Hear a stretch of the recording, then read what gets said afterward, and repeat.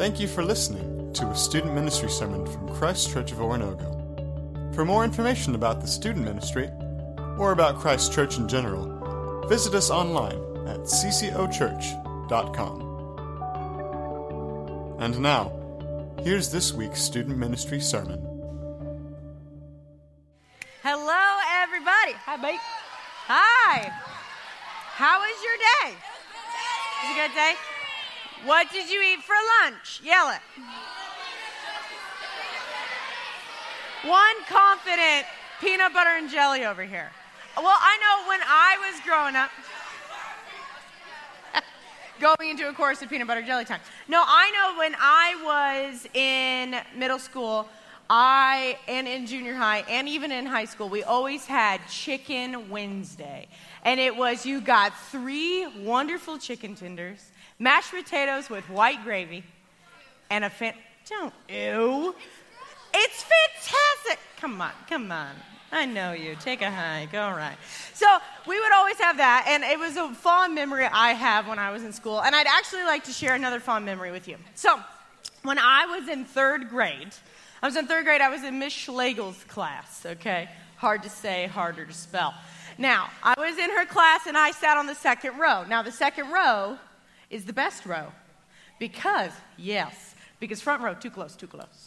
Back row, she's got her eye on you. Middle, you're invisible. It's so fantastic. Right there, second row. So I had fantastic prime seating in Miss Schlegel's class. But this new kid came to school, and his name was Nick Perez. This new kid came, and he sat on the back row, and he had a hard time reading the board. His peepers could not see that far. And so I, the good Samaritan that I am, was like, I'll switch you, Nick. Okay, I'll switch you. I'll give up my prime seating so that you can see. I was good. I was kind lady. Well, little did I know when I made that switch and I went to back row and sat behind him that my biggest nightmares had come true. Because there's 3 things I hate in life. One is wind chimes. I hate wind chimes. I hate them. It's just the most terrible noise. It sounds like just, the devil popping his knuckles. There's no rhythm to it. It's terrible. Then, secondly, I hate 3 p.m. Hate it. Because in school, that is when you are free. It is the time of day of freedom and a snack and a nap and Oprah. But as an adult, Oprah is no longer on TV, and I got to work for 2 more hours. So I do not like 3 p.m. Third thing I hate is rat tail haircuts. Now, I realize in a room this size, if you have rat tail haircut, bless you, you are bold, but I hate them. I feel like they're just a string of redneck regret, okay? I grew up in Arkansas. There was a lot of this. If you have a rat tail haircut today or a Padawan braid, you are brave. I love you. I want to meet you later, okay? But when I was in third grade, I hated this. So I was kind. I thought I was kind in my heart, and I switched seats with him. But much of my third grade education became how to get rid of this haircut, how to cut off this rat tail.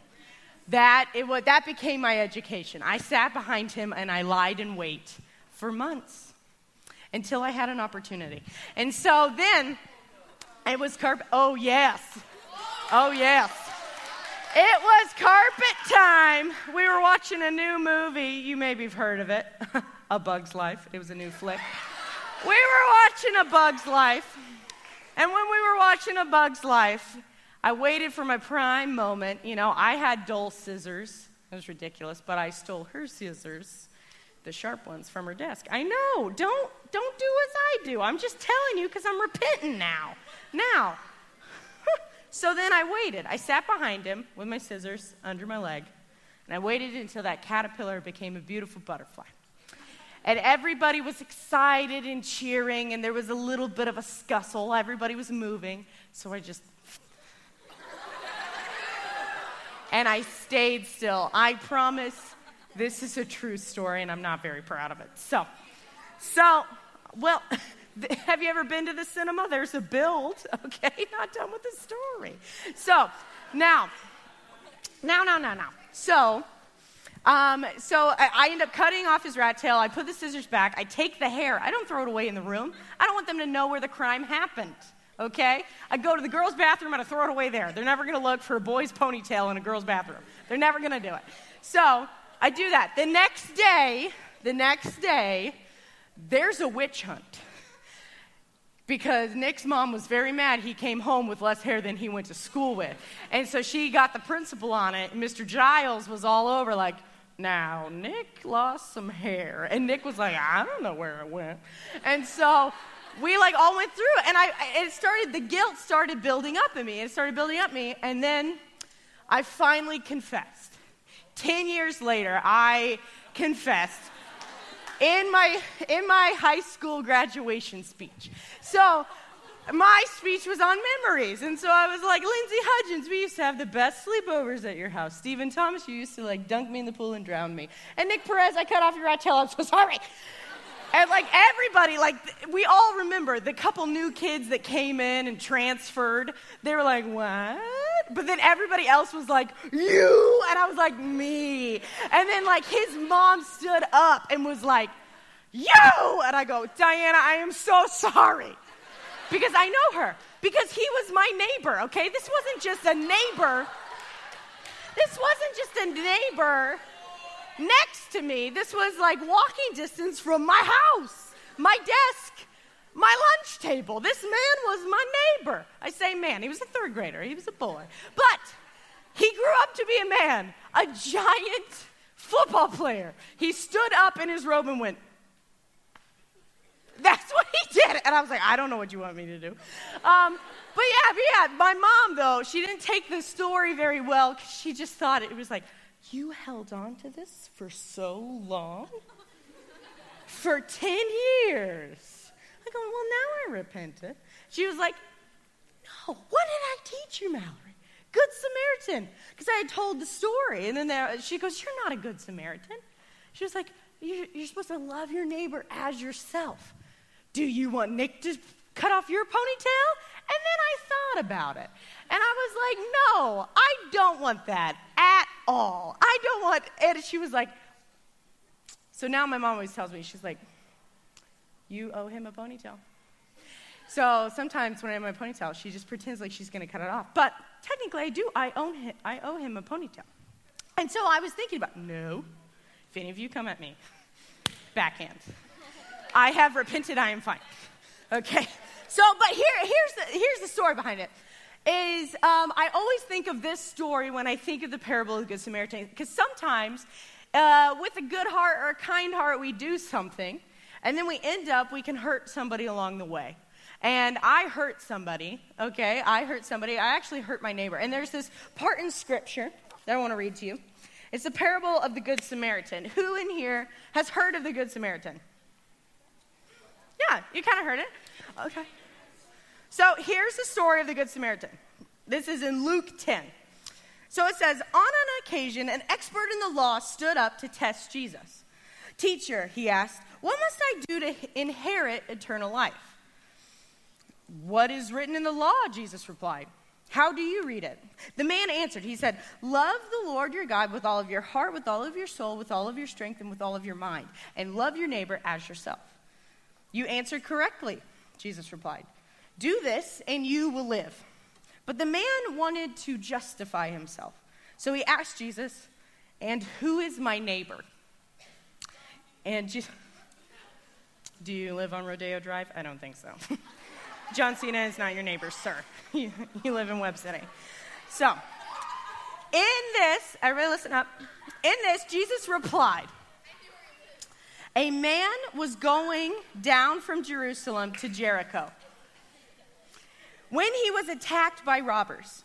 They stripped him of his clothes and beat him, and they went away from him, leaving him half dead.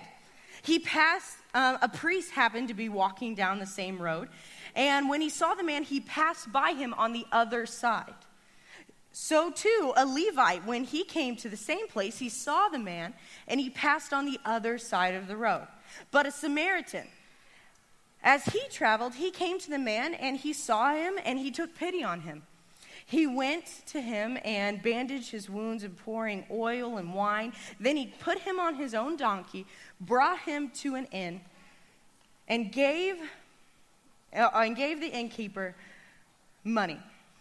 And he gave the innkeeper money, saying, "Look after him. I will be back tomorrow, and if it costs more money, I will reimburse you for any extra expense."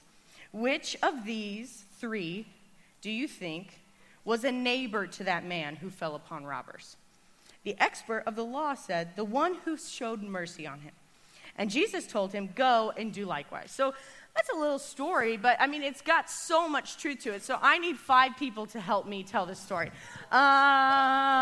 Green shirt, Macy,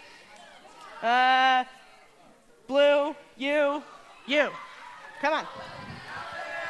So, okay. So, line up, please. Line up. Okay.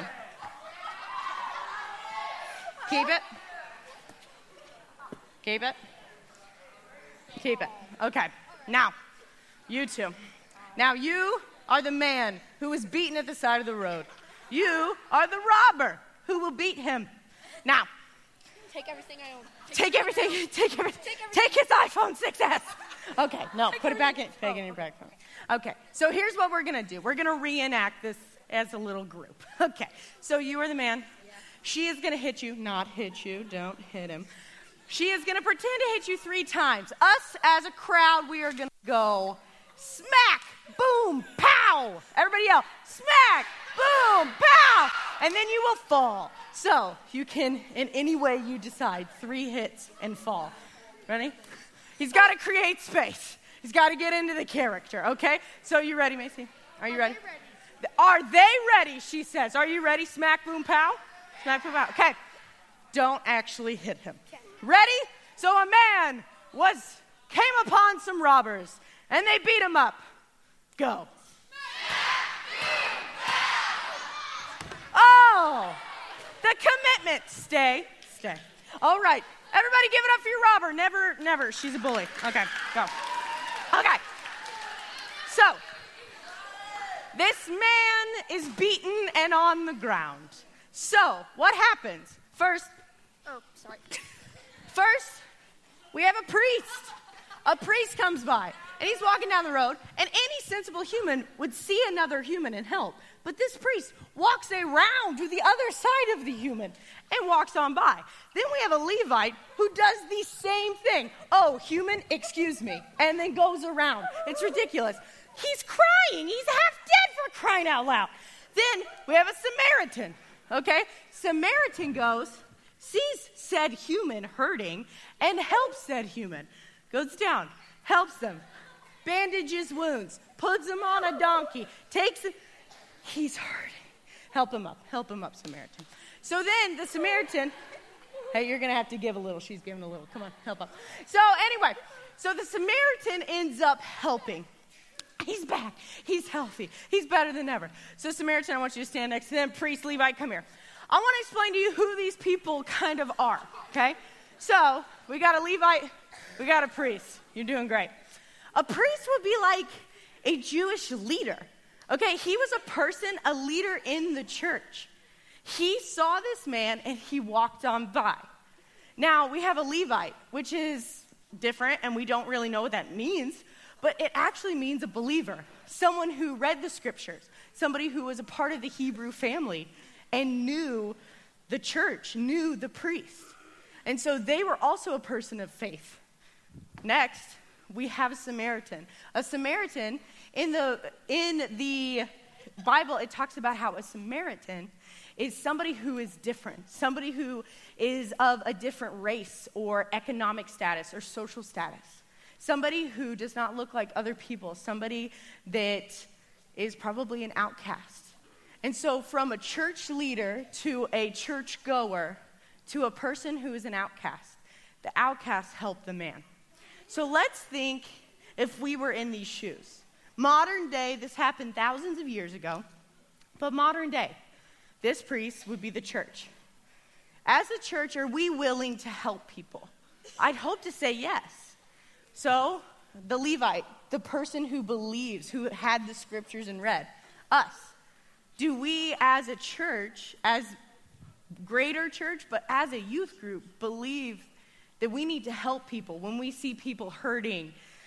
And it doesn't even have to be physical hurt, guys. You've seen it in the hallways. You've seen pain. You've seen drama. You've seen family issues. Will we as a youth group help? But then also somebody that's a little different, somebody that maybe feels like an outcast, will you? Will you see someone and not walk out of the way to avoid them? Will you see someone in their pain and hurt, and will you help them? And what I think is really interesting about the question, who is my neighbor, is the fact that this guy in the story is not really specifically anyone. A man came across some robbers. I think in reading that just embodies everyone. A man, somebody, a person, a physical person that isn't you is your neighbor. And when this person is your neighbor, you help them. And so that kind of goes into what we've been teaching this whole time. Peyton talked about how love is looking past yourself, how kindness, today we're talking about, is what you do, and goodness is who you are. All of these things should be poured into others, poured into people who are hurting and broken in our school systems, who are family members that don't feel like they belong. Even you, if you're hurting, talk to an adult leader. Because you, as someone who is a part of the church, a part of the body, a part of Jesus living in your heart, if you have become a Christian, is being this good Samaritan, being someone that looks past so many things to see a person. And I think there's something about, tonight we're talking about kindness and goodness, that doesn't connect with us because we don't connect with people. There's so much that can be said with kindness and goodness through our eyes that can never be said through a screen. And so as we go throughout the rest of this night, as we take communion, let's think about these 4 things. 1, be good because you were made good. Be good because you were made to be good. And Jesus is the representation of God, and God coming to this broken world and saying, you were made for so much more. Because back in the garden, God made us to be good. We were the crowning of creation. The very last thing he made, and when he made us, he said they are very, very good. Goodness is who you are. Know that. Be kind, because kindness is what you do, and kindness is who you are called to be. Kindness flows out of people. Kindness is something that we see along the road, along the hallway, just walking down the hallway of our homes. Be kind to your neighbors, to your family, to your friends, to strangers. And then be love, because you were loved first. The coolest thing about this story is that it was told a long time ago, but it relates to today because our God loved us first. And every week when we take communion, it's an amazing thing that we get to respect our Lord, for he loved us and gave his life up for us. It says in 1 John, you are loved because you were loved first. And it's an amazing thing. And so as we go on, students, as a family, as a body, as individuals, may we know how we were made to be and who we are. May we know that these 3 things can pour out of us because they're being poured into us through these people around you, through the people in your schools. Even if school is hard, surely there's some teachers. Surely there's some friends. Surely there's light in those tunnels and hallways. Surely there's light here. So when we see people hurting, let's not text them. Let's not be distant. Let's go to people, even if it's not physical pain. Someone doesn't have to be on crutches for you to ask how they are. Somebody doesn't have to have a black eye for you to know something's wrong. So let's be kind and let's be good, because that's who we were made to be. Because we were loved first. Be shaped by God. Be near him when you see people, and pour out this kindness and this goodness. Let's pray together. Lord, thank you so much for for this opportunity for us to come together and us to worship. Even with buckets on our heads, Lord, we just pray that these moments and these stories, they can ring truth. That there are so many people, there's so many neighbors around us, there's so many people that go unheard, and they are broken, and they are bruised, and they are hurting, and sometimes, God, we just look down at the black mirrors in our phones, and we don't see past ourselves to love. Lord, as junior high students, may we go out from this room and band together and love. May we impact with these impact cards and impact Japan for you, Lord. May we show and pour out kindness and goodness because it is what we do and who we are. Lord, thank you for the command to love thy neighbor as themselves. May we look past ourselves. And in your name we pray. Amen. Thank you for listening to a student ministry sermon from Christ Church of Oronogo. For more information about the student ministry or about Christ Church in general, visit us online at ccochurch.com.